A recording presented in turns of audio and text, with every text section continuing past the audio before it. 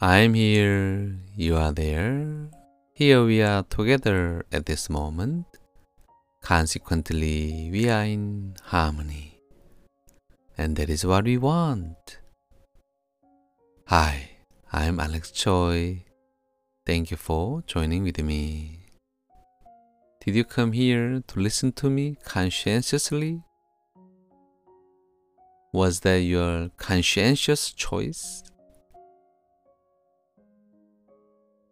Of course, you can say that, right? Yes.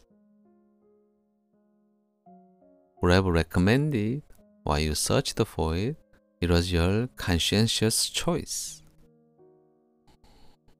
Though, let's see the difference between conscience and consciousness.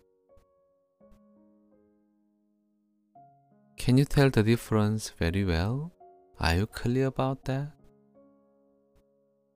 Where is your consciousness? And where is your conscience?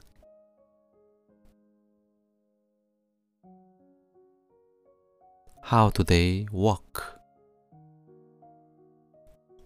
Can you have consciousness without conscience? Or vice versa? Can you have conscience without having consciousness? Of course. Is that what you said? No? What do you think? Do you have conscience? Of course you say you have conscience, right? Or you can say you follow your conscience all the time. You are a good person, so you follow your conscience. You say that. And you are alive, and you talk, you listen, so you are conscientious. So you say you have consciousness, and it's functioning, and it's fine. What if your consciousness is not aware of conscience?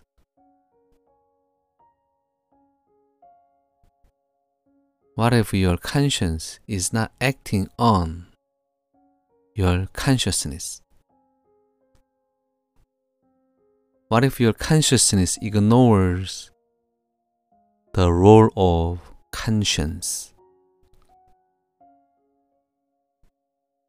Can you say then your consciousness is really aware of, is really working fine?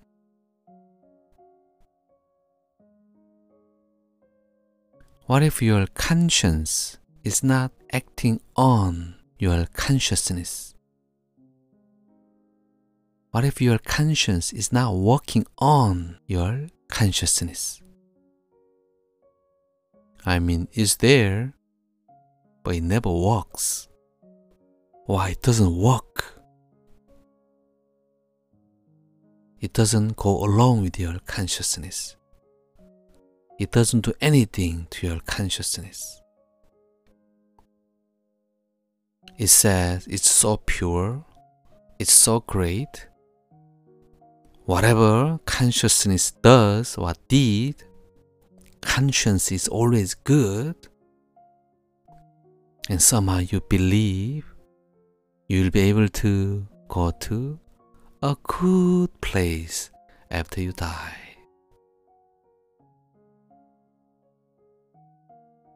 I kind of happened to know that many people are using their conscience as an excuse regarding why they have to be in a good place after they die.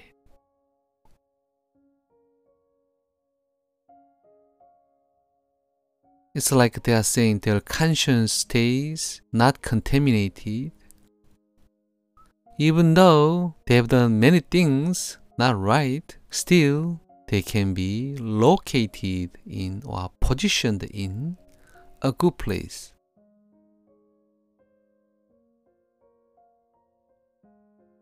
And that's not even the issue or topic that we want to talk about. Would you pay attention to the question again? What if the conscience does not work on the consciousness? Is it a good conscience? Consciousness, if it is not aware of conscience very well, if it's not getting along with the conscience, can you say the consciousness is really alive? Is it really conscientious?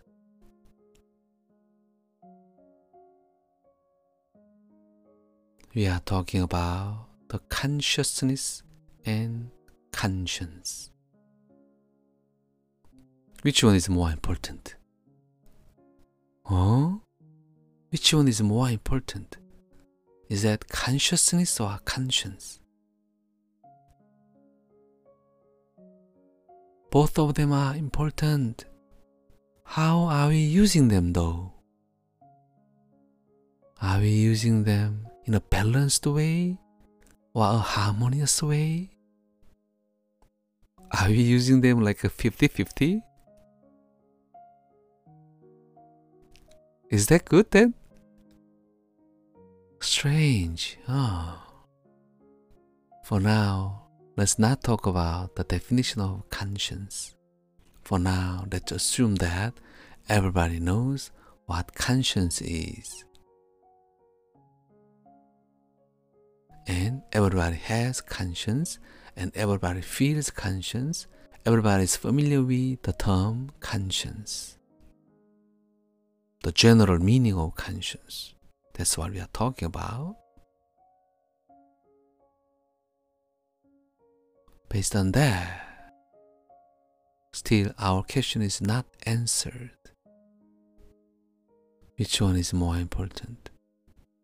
Consciousness or conscience? Whenever you answer it, the next question arises naturally. How should we use it to prove our answer? By what method can we use or prove our own answers? Especially if we say both of them are important, what is really a good way to use them both?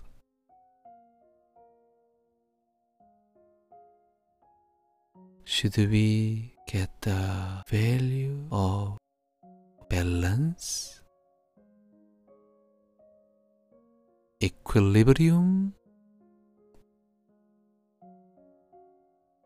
What value or what values do we need to use both of them very well? What's really important? What is the most important value to be able to use both of them very well? I believe that is harmony.